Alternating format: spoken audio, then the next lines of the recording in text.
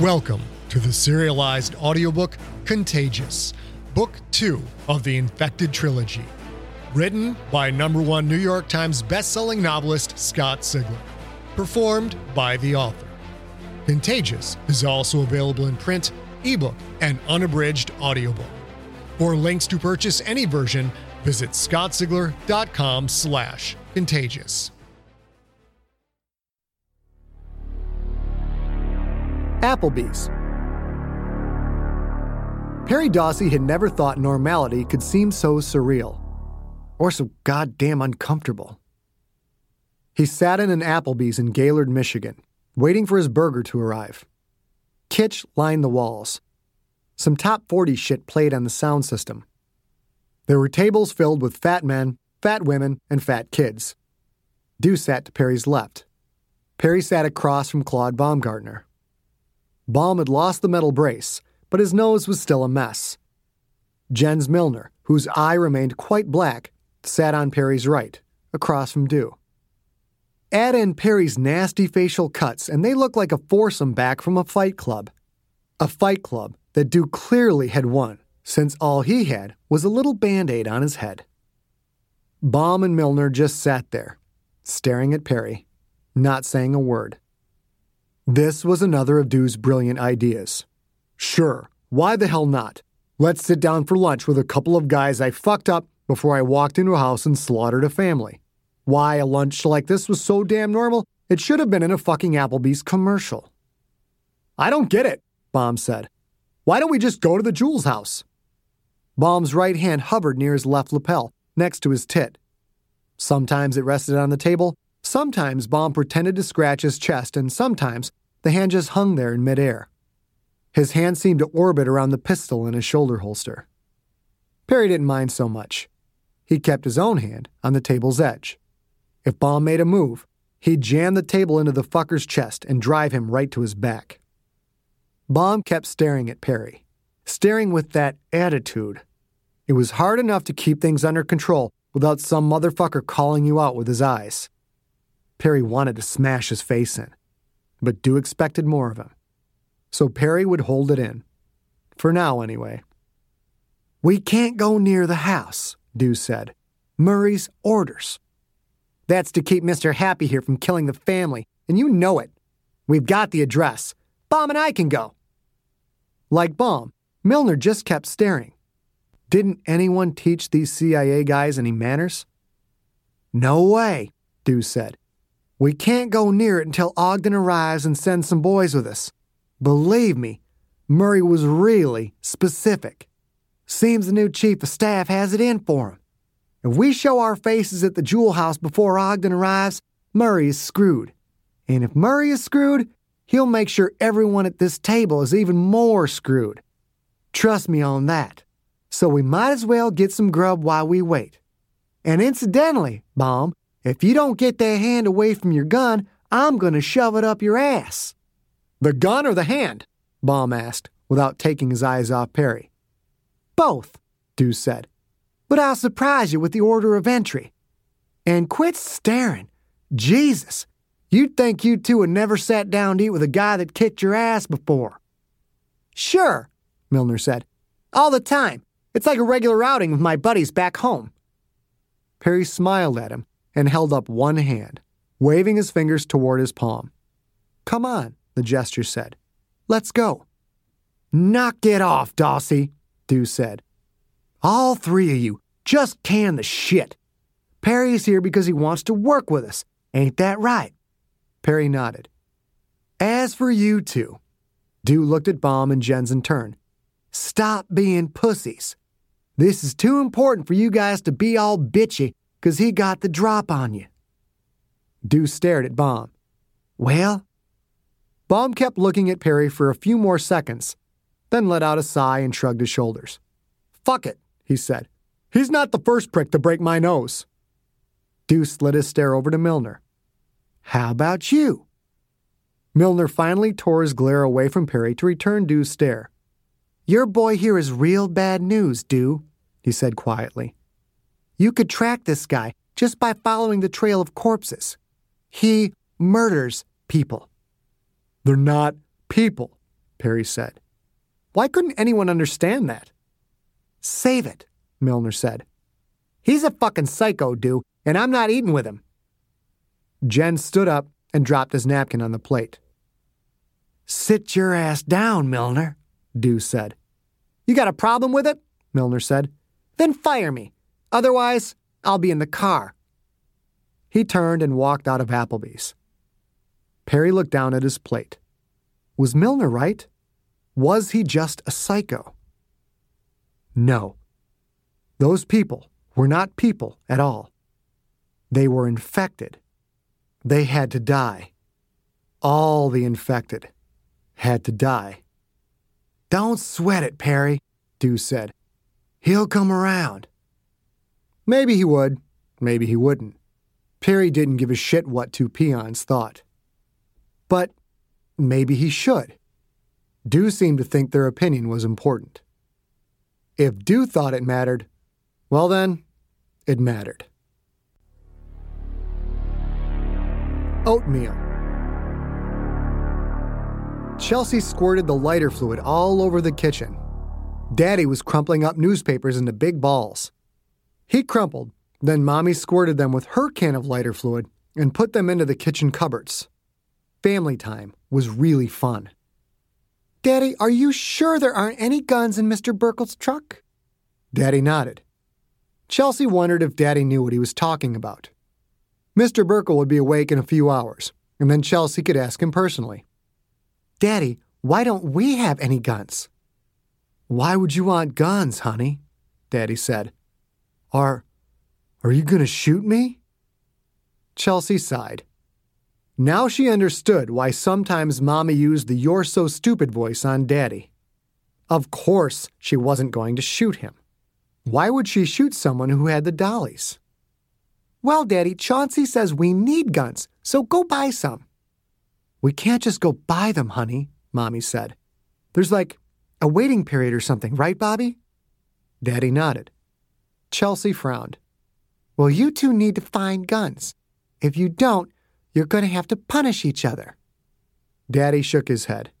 Chelsea, baby, I don't want to hit your mom with a spoon again. Don't make me do that. Please, Mommy said. No more. And we need to figure out where we're going to go. Chelsea, honey, are you sure we have to set the house on fire? Mommy, Chelsea said. If you ask me that just one more time, you get the spanky spoon for sure. I'm sorry, Mommy said in a fast whisper. I'm sorry, honey, I won't ask again. Not another word, Chelsea said. Daddy crumpled the newspapers faster. Chelsea squirted a bunch of the smelly fluid under the fridge. Would the fridge burn? She wished she could stay and watch, but Chauncey said they needed to leave. Daddy snapped his fingers. Mark Jenkins, he's got guns, pistols and hunting rifles. He's got everything. So go get them, Chelsea said. Honey, Mommy said quietly, he's not going to just give them to us. We have to figure out how to take them. Chelsea thought on this for a minute. She sensed that Mommy didn't really need the spoon anymore. Mommy was different from Daddy. Mommy was a protector, like Chelsea, which meant that Mommy could... Mommy, stick out your tongue. Mommy did. Chelsea looked close. Mommy had dozens of pretty little blue triangles on her tongue. Information flooded Chelsea's brain. Each of those triangles held thousands of little crawlers, ready to shoot into someone else. That's how Chelsea had given God's love to Mommy. And now Mommy was ready to give it to other people. Mommy, can you give Mr. Jenkins smoochies like I gave you? Daddy smiled. That would work. He's got the hots for you, Candy. Mommy glared at Daddy. It was the "you're so stupid" glare that usually went with the "you're so stupid" voice. Well, Chelsea said, can you do it, Mommy? I guess I could. Mommy sounded sad and excited all at the same time.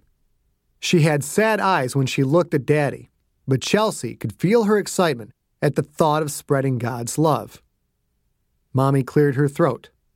How long will it take after I give him smoochies? He'll get sleepy pretty quick, Chelsea said.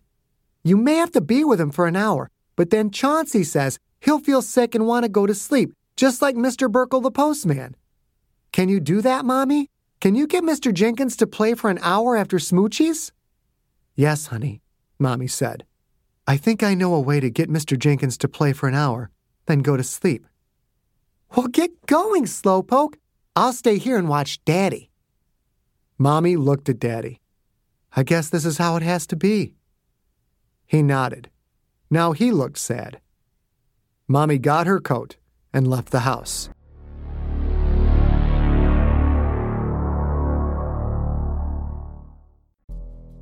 In the climate-ravaged world of 2072, the city of Pura stands as a miraculous green haven. Pura is a geoengineered paradise that protects its fortunate residents from the global catastrophes of heat domes, fires, floods, and droughts.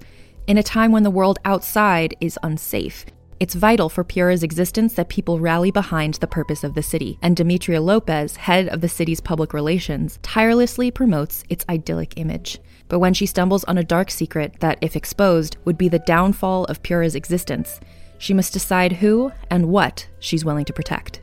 From Wondery, the makers of Academy and Dr. Death, The Last City stars actors Ray Seahorn, Jeannie Tirado, and Maury Sterling. Follow The Last City on the Wondery app or wherever you get your podcasts. You can binge all episodes of The Last City early and ad-free right now by joining Wondery Plus.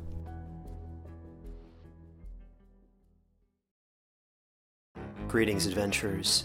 Today we're excited to introduce you to a new story, Dark Dice, a horror podcast that blurs the line between actual play and audio drama, where the story is determined by the roll of the dice. 6 adventurers embark on a journey into the ruinous domain of the Nameless God. They will never be the same again. One of the players is not what they seem after a doppelganger, a creature that can assume the form and voice of whatever it kills, infiltrates the team. As the players are picked off and replaced one at a time, can they figure out who the monster is before it's too late? Can you? Here's a quick example of what our show sounds like. The shambler with the jar of liquid inside of him. Soren Arkwright let loose an arrow that cracked the glass, passing through the spine of the creature. The shambler still managed to maintain its forward momentum, but stumbled as it eagerly tried to bite and swipe at Soren, landing near his feet. As Jeff Goldblum has now joined our cast, Dark Dice is available however you listen to podcasts.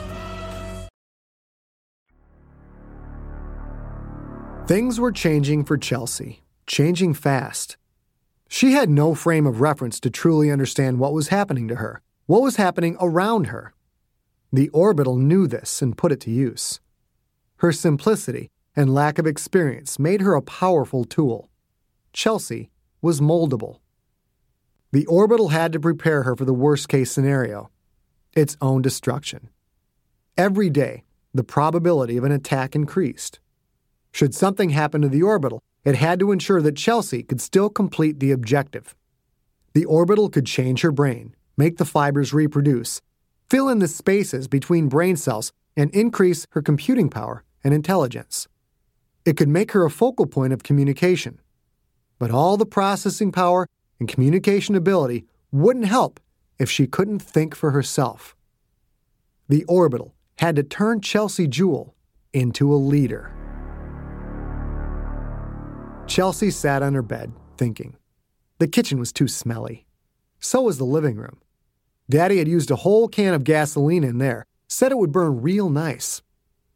Chelsea, the bad guys may come for you soon. Oh, Chelsea said. That's why we're burning the house, right? So they won't find us. Yes, but they will also come for the others. Others? What others, Chauncey? The others like you, like Daddy. Chelsea hopped off her bed. She wanted to dance. There were other people like her? How exciting! She started to spin in circles. Where are they, Chauncey? How do I find them? You need to make them come to you. You have the power to find them with your mind. Can I talk to them like I talk to you? Not the same way. Not yet. But you can send simple messages. We will start by you talking to me with your mind, not your mouth. Chelsea stopped spinning and closed her eyes. Yes, Chauncey. Good. Now reach out. Use your thoughts. Reach out and find them. Chelsea thought. She reached out. What a funny feeling. She felt her consciousness expanding, spreading. She sensed Mommy first, then Mr. Burkle the postman, although it was harder to sense him. He wasn't as strong as Mommy. Chelsea sensed Daddy next. Actually, she sensed the dollies inside Daddy. Oh, how fun. They were growing so fast. Keep trying. More. Find more. You must become stronger. Chelsea took a deep breath and let it out slow. She pushed. It felt slippery. Her mind reached out and made contact. Several contacts. Ryan Rosnowski. He had dollies, although he suspected that his wife was going to call the police soon. Chelsea couldn't let that happen. Mr. Beckett had dollies too, and old Sam Collins, and a woman named Bernadette Smith, and Beck Beckett, Mr. Beckett's son. Beck felt different. Not like Daddy or Mr. Beckett. Chelsea knew Beck from school, even though he was a grade ahead. Thoughts of Beck made Chelsea angry. She didn't know why. I have found 5, Chauncey. What do I do now? Tell them to come to where you are. Tell them to bring guns. Chelsea nodded. She did what Chauncey asked. But why was Beck coming if he didn't have dollies? What good was he?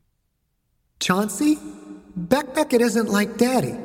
Touching him feels like touching Mommy, but I didn't give Beck smoochies. That is because he received God's love directly from me, just like you did. The dollies are very, very important, but people like you and Beck will protect them. Chelsea suddenly felt mad. Did Chauncey like Beck more than her? Would Beck be Chauncey's favorite? Are you talking to him? Yes, but it is taking him longer to develop. Chauncey was Chelsea's special friend, not Beck Butthead Beckett's. Her anger grew. What do we do now? You have to start learning to think for yourself, Chelsea. Let me show you a new pretty picture. Chelsea waited. Her mind still felt funny, like it was in many places at one time. Slippery? Was that the right word? No, more like mushy. Like lumpy oatmeal. Ah, the lumps were the people she connected with. An image exploded in Chelsea's thoughts. A gorgeous image, unlike anything she'd ever known. Like 4 lit-up hula hoops buried halfway in the ground, a big one at the end, 3 smaller ones behind it. And pointing away from the smallest hula hoop, 2 big logs. The dollies would make this. Oh, Chauncey, it's the prettiest thing I've ever seen. What is it? When Mommy and Daddy take you to church, do they tell you about heaven? Oh, yes. The preacher talks about God and heaven and Jesus and how Jesus loves us no matter what. This image you see, Chelsea, is a door to heaven. She felt joy in her chest. Really? This is really a door to heaven? You will protect the dollies so they can build it. When they open it, Chelsea, angels will come through. Angels? Really? Will they have wings? They are not nice angels, Chelsea. They are angels of vengeance. What's vengeance mean? They are coming to punish people who have been bad. Do you like bad people, Chelsea? She shook her head. She most certainly did not like bad people. Chelsea, I will not always be here to help you. Chauncey, you can't leave. You're my special friend. I'm not leaving yet, but maybe soon. So you need to think for yourself. If you must help the dollies build this gate to heaven, how can you make that happen faster? Chelsea thought. This was like school. She had to help the dollies build the gate to heaven. Only a special girl could do such a thing, but Jesus loved her. The Bible said so. She could do it. But how to make it build faster? Well, she needed... We need more dollies and more chosen people to protect them. That's right, Chelsea. And how could you find more dollies? The answer came quicker this time. I need to search farther. Chelsea pushed her thoughts. The oatmeal spread. She sensed dollies, out in many, many places. They were too far apart to come together, and she needed many to build the gate. She needed at least 33 dollies. Chauncey hadn't told her that number, and yet she knew it. How? She searched her thoughts. The number seemed to come from the dollies. Was that what Chauncey meant by thinking for herself? She could do this on her own. She could make Chauncey proud. Chelsea pushed further. More hits, more dollies, and something else. Something dark.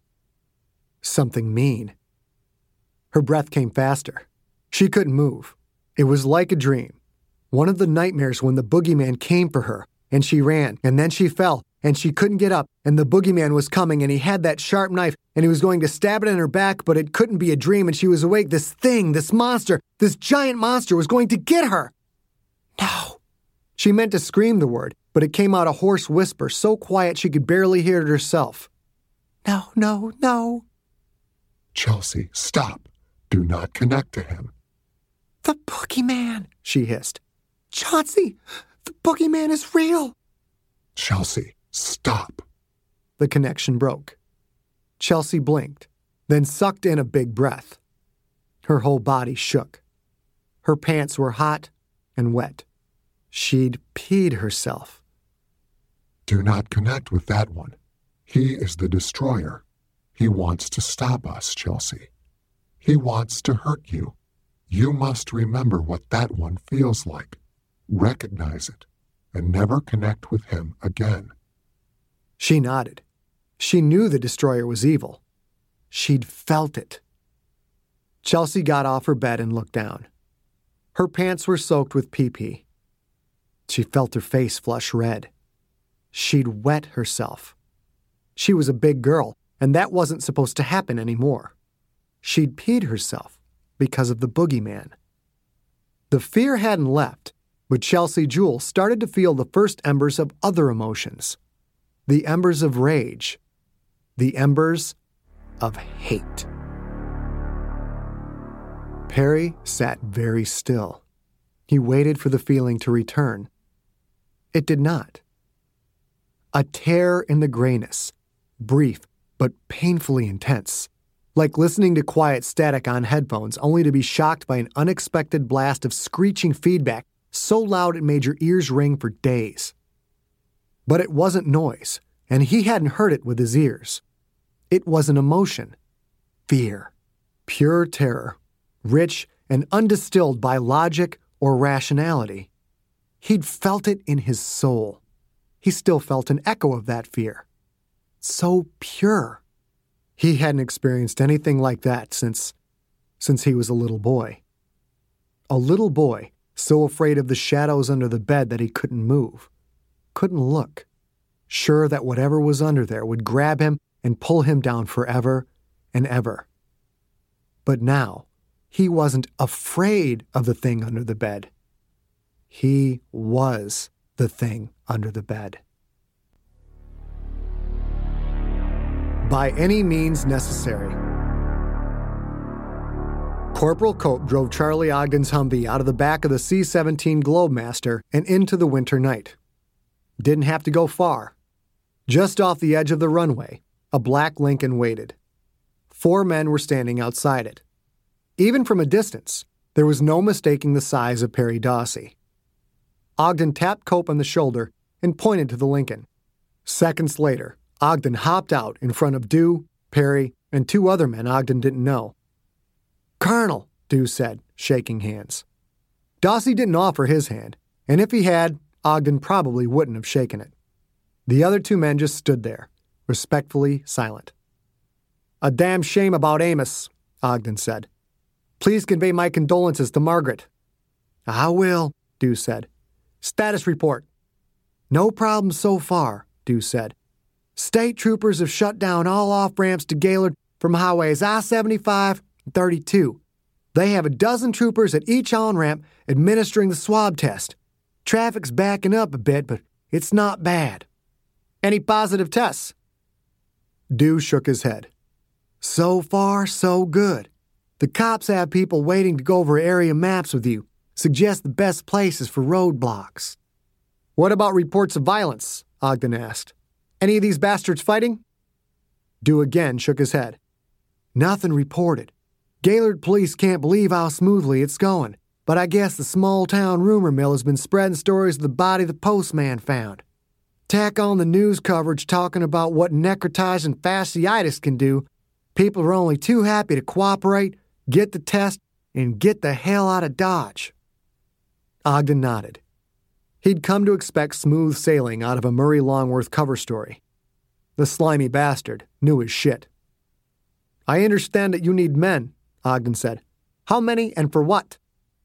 8 should cover it, Dew said. Those bodies they found in Bay City? Guy's name was Donald Jewell. He was probably here visiting his brother, Bobby Jewell, age 33. We have to go bring Bobby in. Bobby have family in the house? Wife Candace, also 33. Daughter Chelsea, 7. That's it. Stay right here, Ogden said. I'll send a full squad, 9 men instead of 8. Acceptable? Dew nodded. Ogden walked closer to Dew and talked quietly so that only Dew could hear. Murray said we need to watch out for Dawsey going apeshit, Ogden said. My men have orders to stop him from doing anything stupid. I'll load them up with tasers, but if push comes to shove, they will take Dawsey down by any means possible. You gonna shoot him, Colonel? If I have to, Ogden said. So make sure it doesn't come to that. Beck Beckett, 3rd grader. Chelsea watched the last car drive down her long, winding dirt driveway. She watched that car very carefully, just as she had the last 3. She pushed her thoughts out, wondering if this car might bring the boogeyman. She could tell that the boogeyman was very close, maybe even in Gaylord. And he would kill her, unless she could kill him first. Chelsea hated the boogeyman. She let out a long, slow breath as she connected. He wasn't in that car. The car stopped behind the other vehicles. 2 people got out, a man and a boy. It was a good thing she'd called everyone here.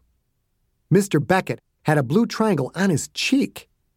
Another one peeked out from beneath his collar, just the point visible past the neckline of his sweater. Beckett looked fine. He was a 3rd grader at South Maple Elementary, the same place where Chelsea was a 2nd grader. Beck was older. People might listen to him. She couldn't have that. Daddy went out and shook hands with Mr. Beckett, then led him into the house. Beck followed along. The front door led into the kitchen, where Daddy and the Becketts joined old Sam Collins, Ryan Rosnowski, and Ryan's wife, Marie. Marie was dead, but that was okay. Mr. Beckett waved his hand in front of his face. Whoa, he said. Someone leave the stove on? Hello, Mr. Beckett, Chelsea said. Welcome. Mr. Beckett stopped waving his hand when he saw her. Hello, Chelsea. It's an honor. The change in his voice was so funny. Grown-ups used to talk to her like a kid. Now they sounded like they were kids, and she was the grown-up. Thank you, Mr. Beckett. Sorry about the smell. We had to get some things ready for God. Why are you using your mouth? She looked at Beck. He was smiling at her. It wasn't a nice smile either. You think you're so smart, Chelsea thought back. You better realize that God loves me the most. Beck nodded. For now. We have to get out of Gaylord, Chelsea said. Daddy thinks they will come for us. That's just stupid, Beck said. How would they know to come to your house? The adults seemed to freeze in place, as if they were afraid to breathe. They all had wide eyes. Don't you call me stupid, Chelsea said. You're in my house. It's not your house, Beck said. It's God's house. We should stay right here until the hatching. We're leaving, Chelsea said. You do what you're told. Beck Beckett was going to get such a spanking. Mr. Beckett took a step forward. Maybe we should listen to Beck, Chelsea. He is older, after all. Mr. Beckett would have to be spanked, too. That was okay. She'd planned for that all along, but it made her feel better to know that Mr. Beckett deserved it. Mr. Beckett is a spy, Chelsea hissed. So is Beck. Mr. Beckett's face blanched. No, Chelsea, we're not spies. Shut up, Dad, Beck said. Mr. Beckett looked at his son, then took a step back. Beck smiled again. God doesn't want us to argue, little Chelsea, he said. We're not spies, and we're going to stay here. Chelsea smiled her sweetest smile. You want to stay here? Okay, Beck. You can stay as long as you like. She took a quick, deep breath, then thought as hard as she could. Get them! It was Beck's turn to widen his eyes. Chelsea knew why. She was much, much stronger than he was. He hadn't realized how much stronger. And now it was too late. Daddy stepped up and kneed Mr. Beckett where it counts. Mr. Beckett let out a painful groaning noise and fell to the floor. Old Sam Collins ran up and kicked Mr. Beckett in the face over and over again as Daddy pulled a knife out of the knife drawer and fell on Mr. Beckett. Kick, stab, kick, stab, kick, stab. Mr. Beckett screamed, but that was okay. Beck shook his head, as if he didn't want to believe what he was seeing. He turned to run, but Mr. Rosnowski tackled him from behind. Chelsea heard Beck's mental scream. Stop it! God, save me! Chelsea, what are you doing? Mr. Rosnowski held Beck's head on the linoleum floor and started kneeing him in the face. It made a weird crunching sound. He was dangerous, Chauncey. We need him. Stop this right now. You're not the boss of me, Chauncey, Chelsea said. Beck still kicked a little after the third knee in his face. He twitched after the fourth. He stopped altogether after the fifth. Mr. Rosnowski stood up. Beck's face looked very funny. Then Daddy stood, covered in Mr. Beckett's blood. Old Sam Collins was limping. Looked like he'd hurt his foot kicking Mr. Beckett in the face. Chelsea, I am God. You must obey me. She shook her head. I'm a big girl now, Chauncey. Beck was dangerous. It's for the best. Someday, you'll understand. That was a lie, of course. Beck wasn't dangerous, but Chauncey might have loved Beck more than her. Chauncey was Chelsea's special friend. With Beck gone, it would stay that way forever and ever. Okay, everybody, Chelsea said. Time to go play at Mr. Jenkins' house. Someone make 2 trips so we can get rid of Mr. Beckett's car. Mommy, you can take me in a snowmobile. Daddy, you clean up here and then come over on a snowmobile too, okay? Yes, Chelsea, Daddy said. Chelsea, Mr. Rosnowski, and old Sam Collins got their coats and walked out the front door, while Daddy got the box of matches.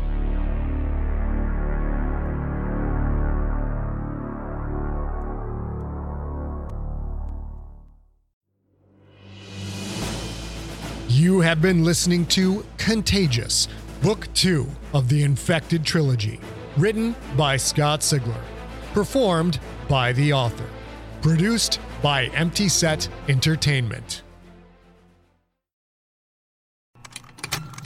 Contained herein are the heresies of Radolf Burntwine, erstwhile monk turned traveling medical investigator. Join me as I uncover the blasphemous truth of a plague-ridden world, that ours is not a loving God, and we are not its favored children. The heresies of Radolf Burntwine, coming January 2nd, wherever podcasts are available.